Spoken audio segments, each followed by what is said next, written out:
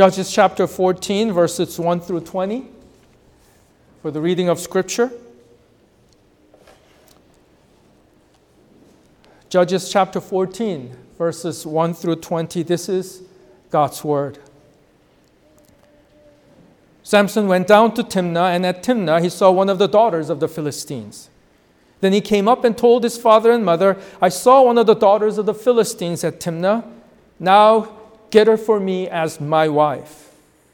But his father and mother said to him, "Is there not a woman among the daughters of your relatives or among all our people that you must go to take a wife from the uncircumcised Philistines?"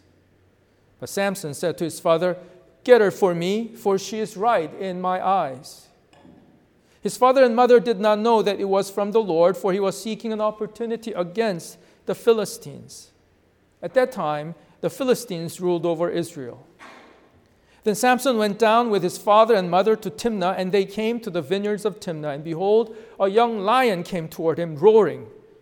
Then the Spirit of the Lord rushed upon him, and although he had nothing in his hand, he tore the lion in pieces as one tears a young goat. But he did not tell his father or his mother what he had done. Then he went down and talked with the woman, and she was right in Samson's eyes. After some days he returned to take her, and he turned aside to see the carcass of the lion. And behold, there was a swarm of bees in the body of the lion and honey. He scraped it out into his hands and went on eating as he went. And he came to his father and mother and gave some to them, and they ate. But he did not tell them that he had scraped the honey from the carcass of the lion. His father went down to the woman, and Samson prepared a feast there, for so the young man used to do. As soon as the people saw him, they brought 30 companions to be with him, and Samson said to them, "Let me now put a riddle to you. If you can tell me what it is within the 7 days of the feast and find it out, then I will give you 30 linen garments and 30 changes of clothes. But if you cannot tell me what it is, then you shall give me 30 linen garments and 30 changes of clothes." And they said to him, "Put your riddle that we may hear it." And he said to them, "Out of the eater came something to eat, out of the strong came something sweet." And in 3 days they could not solve the riddle. On the 4th day they said to Samson's wife, "Entice your husband to tell us what the riddle is, lest we burn you and your father's house with fire. Have you invited us here to impoverish us?" And Samson's wife wept over him and said, "You only hate me, you do not love me. You have put a riddle to my people, and you have not told me what it is." And he said to her, "Behold, I have not told my father nor my mother, and shall I tell you?" She wept before him the 7 days that their feast lasted, and on the 7th day he told her, because she pressed him hard. Then she told the riddle to her people, and the men of the city said to him on the 7th day before the sun went down, "What is sweeter than honey? What is stronger than a lion?" And he said to them, "If you had not plowed with my heifer, you would not have found my riddle." And the Spirit of the Lord rushed upon him, and he went down to Ashkelon and struck down 30 men of the town and took their spoil and gave the garments to those who had told the riddle. In hot anger, he went back to his father's house, and Samson's wife was given to his companion who had been his best man. Amen. What do you believe about yourself, about other people, about the world, and about God? Not what you say in a formal discussion or in a Bible study or in an interview or in one of those personality testing questions. I'm talking about what you really, really believe deep inside. Your Christian life will be a constant tug of war with God if your belief does not agree with God and His will at the fundamental level. This will cause you much frustration and pain because this is God's world after all, and He governs it according to His good and sovereign will. And God will be much grieved by your obstinance. One way to discover the answer is by examining how you respond to what happens to you. And let me give you an example, and I think this will clear up. Many of you know Naaman, an Aramean general who suffered from leprosy, which nobody could cure. He heard from his Jewish slave girl that the prophet Elisha in Israel would have no problem healing him. So with a ray of hope, he comes to Israel. To make a long story short, he comes to the house of Elisha with his impressive entourage. But Elisha did not even greet him. He just sent his servant to talk to him and told him, "Go wash yourself 7 times and you will be clean," in the river Jordan. This greatly upset Naaman. Why? A pastor friend of mine pointed out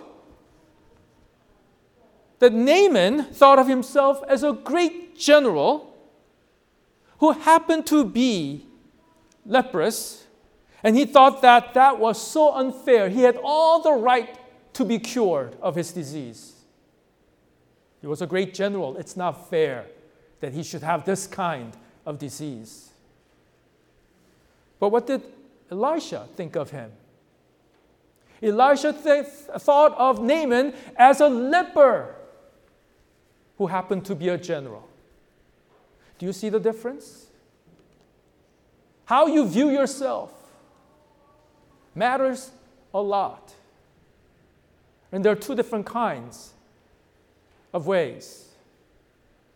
To think of yourself as Naaman did, that you deserve all the things in the world and it's unfair that you don't get everything you want. Or, as Elisha thought, that we are fundamentalist sinners who happen to have all these things only by the grace of God. Keep this difference in mind. It will be important for us as we address a difficult moral and theological question that arises in today's passage, which is Samson killing the 30 Philistine men in Ashkelon and the Holy Spirit's undeniable involvement in this act. So we will talk about what the issue is and a couple of options for dealing with it. And we will also talk about how this applies to us as we consider Jesus' work of salvation for us.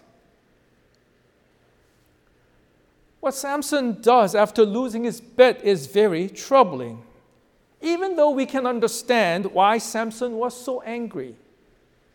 His 30 Philistine companions did not play fair. It was wrong of them to threaten Samson's wife to get the answer to the riddle. These men proved themselves to be a bunch of thugs. Integrity was sorely lacking in that bunch. But was Samson's response good and just? He goes down to Ashkelon, and remember, this bed and wedding feast took place in Timnah, but he goes down to Ashkelon, which was about 20 miles away, and kills 30 Philistines to get what he promised to his 30 wedding companions. These Ashkelonites, here they were, minding their own business, totally unrelated to what happened in Timnah.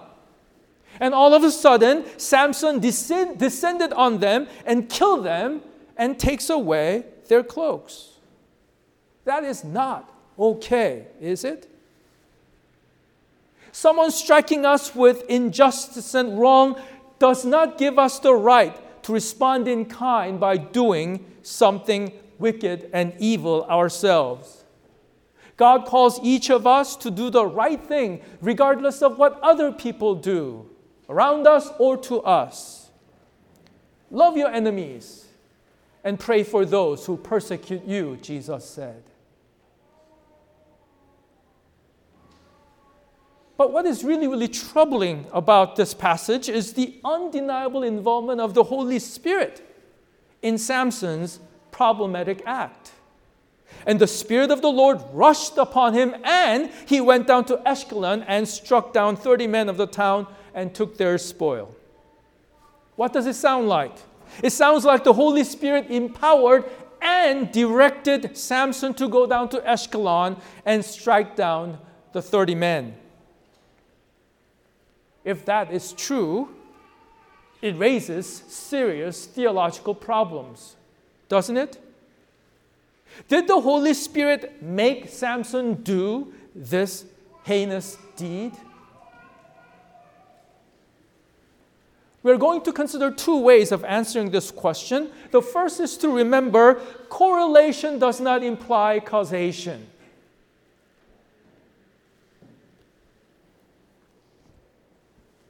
My kids use this phrase a lot because they use it a lot in their debate tournaments.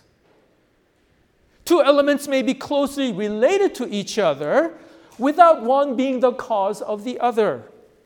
When a bomb goes off and the building next to it is destroyed, there's clearly a causal relationship between the two.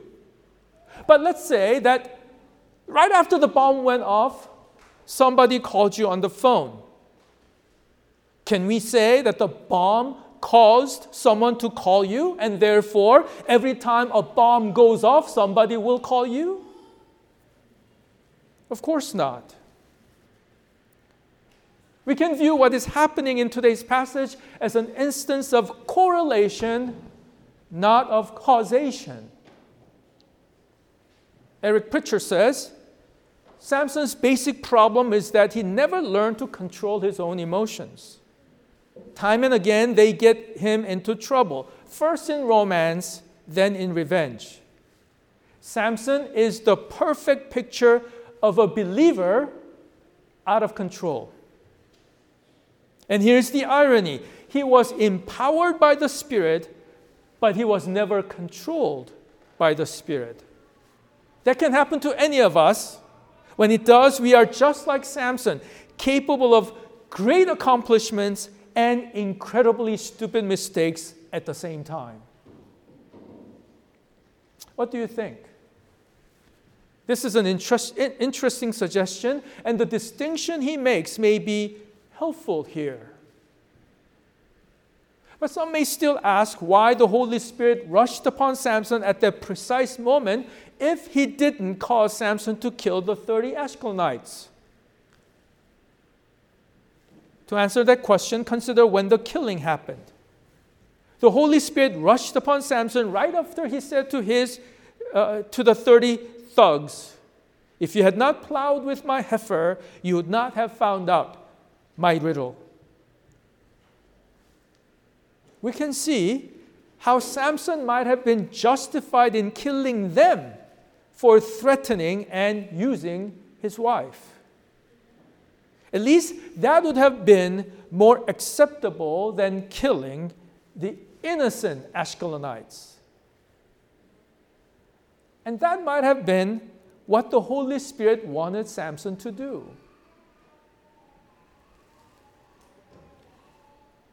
But we have to consider the possibility that Spirit caused Samson to kill the 30 that he did. That seems to be a more natural reading. But we don't want to even consider this possibility because Samson's action seems like a random act of violence. We feel bad for the 30 poor Philistines at Ashkelon who are the unfortunate victims of that atrocity. What Samson did seems unconscionable. If so, how could the Holy Spirit direct Samson to do such a thing and empower him to do so? That would be a moral, theological outrage. But before we get outraged by this idea, think about this. To reach that conclusion, we have to assume certain things and read those assumptions into today's story. That the 30 men who were killed were totally innocent and did not deserve to die at all. But this passage is not giving us the full story. We don't know very much about the 30 Philistines who were killed and the circumstances in which they were killed. We don't know what kind of people they were. But there are certain things we do know. They were sinners, and they were Philistines. We'll see why these factors are important here. Then we will try to see why these 30 were killed, even though there were many other Philistines in Ashkelon even who fitted the bill as well. Here I ask you to call to mind what I shared in the introduction, the difference between what Elisha thought of Naaman and what Naaman thought of himself. What Elisha thought of Naaman is where we should begin. We are all sinners in the sight of God, for all have sinned and fall short of the glory of God. If we happen to be somebody or do something special, it is by the grace of God, by His common grace. What happened to the 30 Ashkelonites demonstrates what sinners really deserve from an absolutely holy God. No one described this better than Jonathan Edwards in his sermon titled, "Sinners in the Hands of an Angry God." This sermon was in my English literature book when I was growing up in high school. And if you have not read it, I think you should all read it sometime. In his efforts to call sinners to repentance, Edwards shows the horrific plight of sinners before a holy God. And here are some of the things that he says. Sinners are always exposed to destruction, as one that stands or walks in slippery places is always exposed to fall. And he gets this from Deuteronomy 32:25.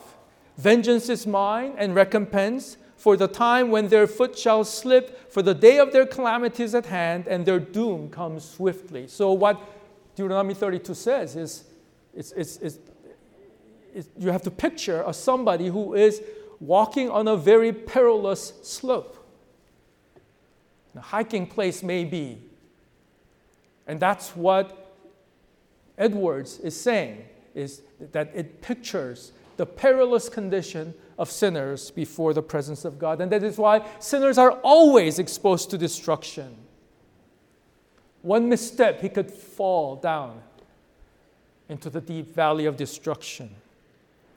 And they're always exposed to sudden, unexpected destruction. And they are liable to fall of themselves without being thrown down by the hand of another person. The weight of their many sins is enough to bring them down.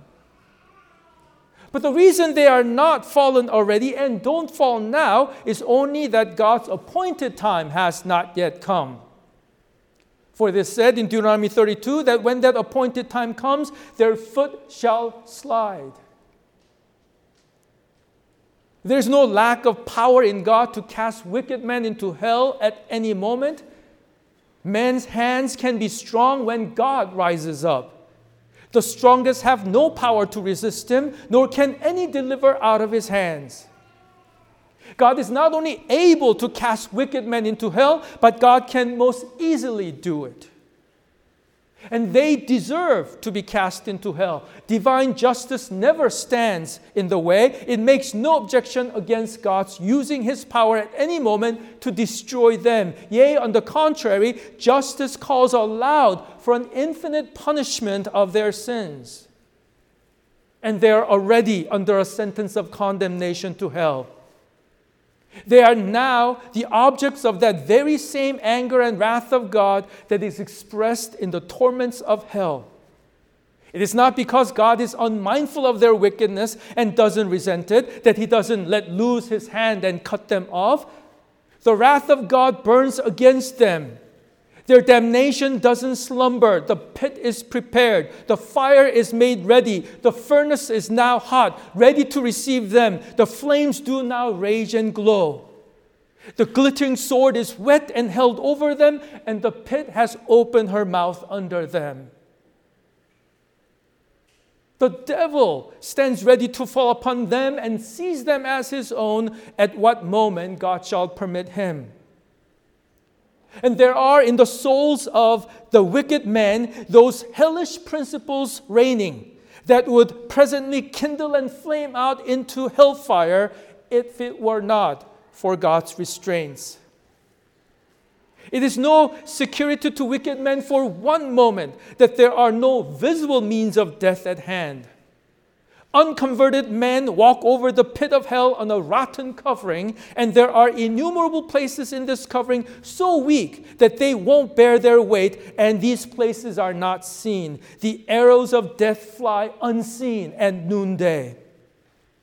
God has so many unsearchable ways of taking wicked men out of the world and sending them to hell that no miracle is necessary.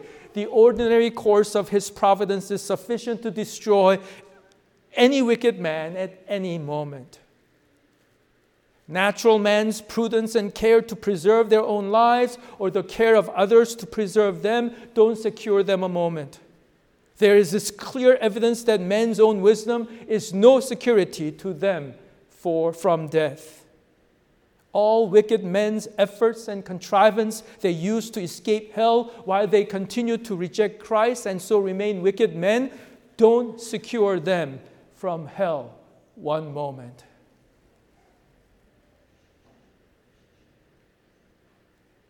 That is the true condition of all sinners before a holy God.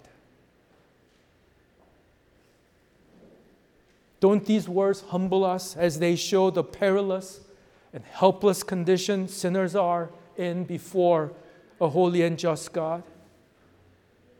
Don't they make us pity the unrepentant sinners of the world rather than envy them for what they seem to have and enjoy in this life?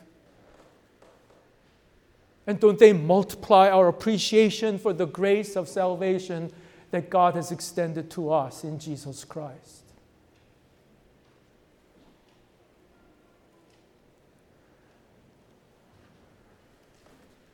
But this doesn't answer all the questions, does it? Why were those 30 Philistines killed rather than the 30 thugs at Timnah? Why them and not others in Ashkelon? There are two reasons to consider in combination, one redemptive historical and the other personal. The redemptive historical reason is the Herem warfare God declared against the Canaanites, which included the Philistines. As we said, that the Herem warfare was directed only against the Canaanites who lived within the boundaries of the promised land that God gave to the people of Israel. This was particularly in effect at the time of Israel's invasion to Canaan. This was supposed to be a picture of the final judgment. But Israel's lack of faith and unwillingness to carry it out resulted in certain Canaanite nations remaining in the land, of which Philistia was one. After the initial stage of conquest, God did not renew the call for Herem warfare against the remaining Canaanites. And this may be because the Herem warfare was still in effect against the Canaanites. The Philistines were doomed to destruction for their sin. Many, many generations of sin, and they could meet their doom at any moment. And we can see that that's what happened to the 30 Philistines in Ashkelon. But why those? Didn't all the Canaanites deserve this? There's another reason, which is related to the first. God told Abraham that the reason he and his descendants had to wait 400 years before they could take the promised land was because the iniquity of the Amorites is not yet complete. Paul said that the Jews who were hindering him and other apostles and other Christians to preach the gospel from preaching the gospel to the Gentiles was filling up the measure of their sin. These passages suggest that each person and each nation has a certain measure of sins assigned by God. When they fill up the full measure of their sins, God's judgment comes. For now, the judgments are temporary. But when the whole world fills up the measure of its sins, the final judgment will come. It may be that the 30 Philistines at Ashkelon were worse than the 30 thugs in Timnah, but it doesn't have to be. Even from our observation, it is obvious that each person has a different measure of sin. Some meet their demise early, while others who seem more wicked live longer and richer, enjoying many good things that this life has to offer. The 30 thugs at Timnah might have been much worse than the 30 in Ashkelon. But the 30 in Ashkelon died. Isn't that so unfair? But try to look at this from God's perspective, from the perspective of eternity. We don't know how, but God's justice ensures that the more wicked people will be punished more. And this is true of Christians too. Christians will not receive the same measure of glory and reward in heaven, and the same will be in hell. Those who are allowed to remain in this world longer as they continue to do more wicked things will be punished far more severely in hell for all eternity than those who meet their demise early on. I hope we see how foolish it is to think that the former, the people who live longer, enjoying more, but who suffer more in hell, had a better deal because at least they got to experience more pleasure in this life. Would they think in hell that their temporary pleasures were worth the torment they must suffer forever in hell?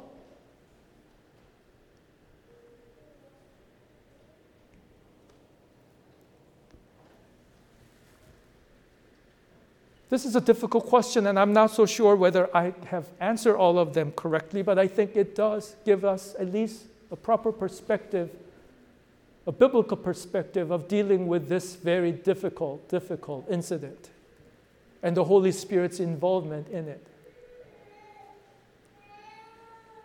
So then, what should shock us is not the seemingly untimely death of the 30 men at the hands of Samson, at the hands of God. After all, they were sinners and Philistines at that time, and they were under the sentence of eternal damnation. What should shock us more than anything else is the death of Jesus Christ at the hands of sinners. What should shock us even more is that this was according to God's eternal plan. From one perspective, this was the greatest injustice ever in the history of man, the death of Jesus Christ. The 30 men deserved to die as sinners and Philistines. We all deserve to die the most cruel death and more for our sins. The only person who did not deserve to die was Jesus Christ, the righteous one, without sin. Yet he was crucified like the worst of criminals, falsely accused by the Jewish religious leaders at that time, condemned to death for political expediency by Pontius Pilate, betrayed and abandoned by his disciples, mocked by the very crowd that he ministered to, healing them and casting demons out of them, flogged and mocked and crucified by the Roman soldiers, and in the end, forsaken by his heavenly Father, who decreed the very thing. But in the midst of all this chaos and injustice, by the infinite wisdom of God, the justice of God was being fulfilled. The full punishment of our sin was finally being paid by the suffering, pain, and death of Jesus Christ. You see, this had never happened in the history of mankind, this execution of God's perfect justice. No one had ever experienced the full punishment of his sin. Not the 30 men at Ashkelon, not those who perished in the flood at Noah's time. But Jesus endured the full punishment for all the sins of his people. In God's marvelous wisdom, the execution of divine justice laid down the foundation for his divine grace for sinners who put their trust in Jesus Christ, their Savior. You see, because Jesus willingly threw himself into the hands of an angry God in our place, we have been placed in the hands of a most marvelous and gracious God, who is now our loving Heavenly Father.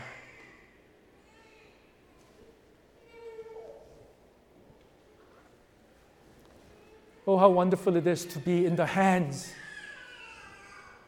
almighty hands of a loving, gracious Father.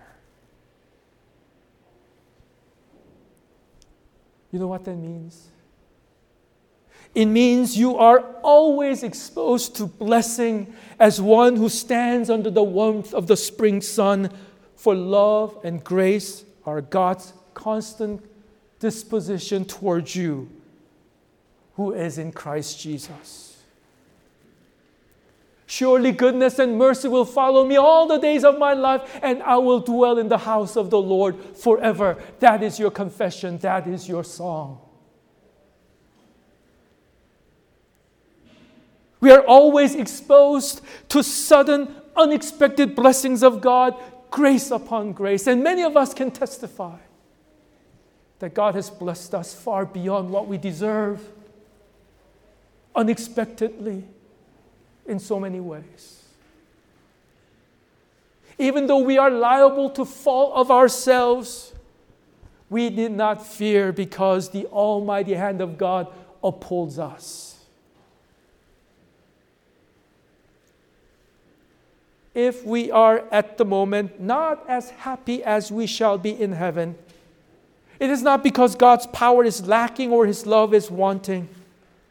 It is because sin still remains in us, and God's love includes His fatherly discipline to wean us from sin more and more, because sin is the most destructive force in the world.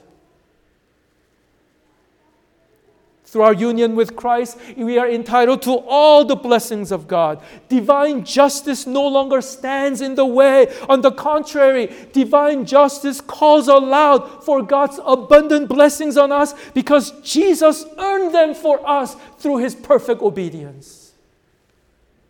Can you believe that?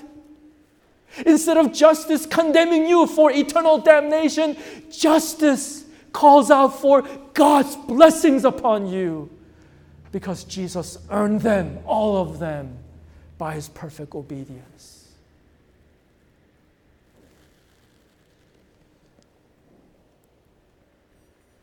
The devil cannot accuse us anymore.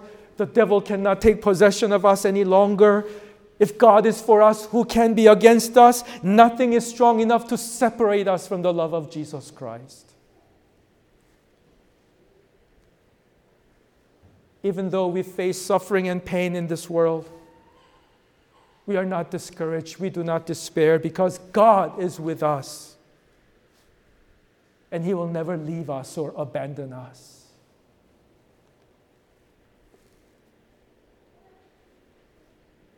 The love with which God loves the glorified saints in heaven is the very love with which He loves you now. Even though you live in this flawed condition, even though you are full of failures and mistakes and flaws and brokenness, He loves you with the very love with which He loves the glorified saints who are sinless, who are full of beauty and glory. God's heart burns with love toward us, and He has the glorious heaven all ready for us. The only reason that God does not bring us into heaven right now at this moment is because each of us has a mission to fulfill. The reason for which God brought us into the world and into the saving knowledge of Jesus Christ. Though we may have a hard time saying goodbye to this world and to all of our loved ones, the moment we step into heaven, all the charming things of this world will be lost in the surpassing joy of being with our Savior and Lord in that glorious heaven. Oh, what a change we have experienced because of Jesus Christ. What a blessing it is to be transferred from the hands of an angry God into the hands of a loving, merciful God. Let us cling to Him. And let us honor Him with everything He has blessed us with, as long as He gives us breath here in this world. And let us not doubt God.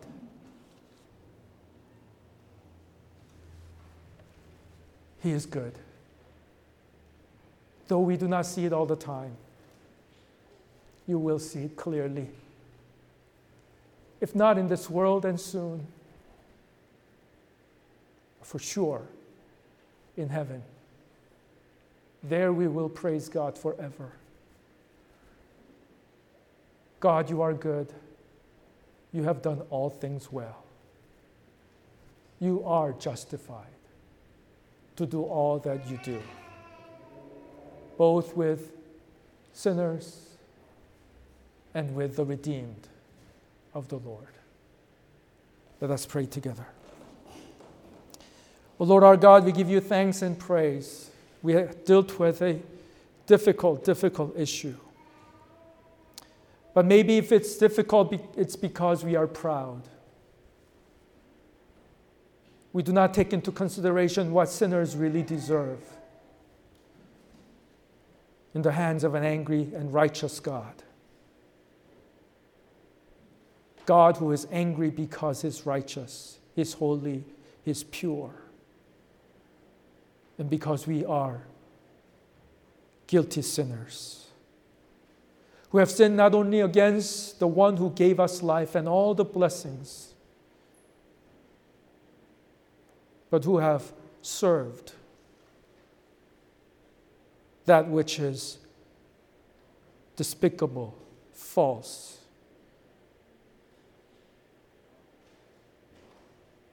So, Lord, we pray that we will humble ourselves and trust that you are just and you will execute your full justice.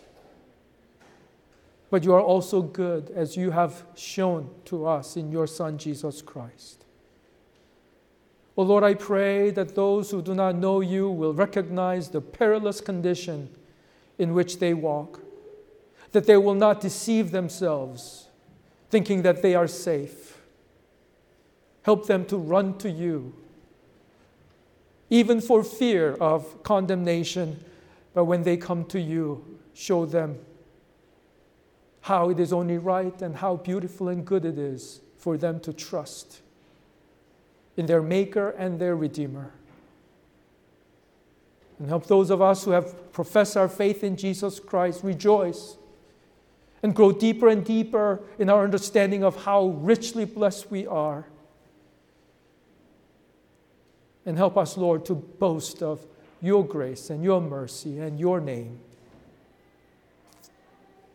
We pray all these things in Jesus' name. Amen.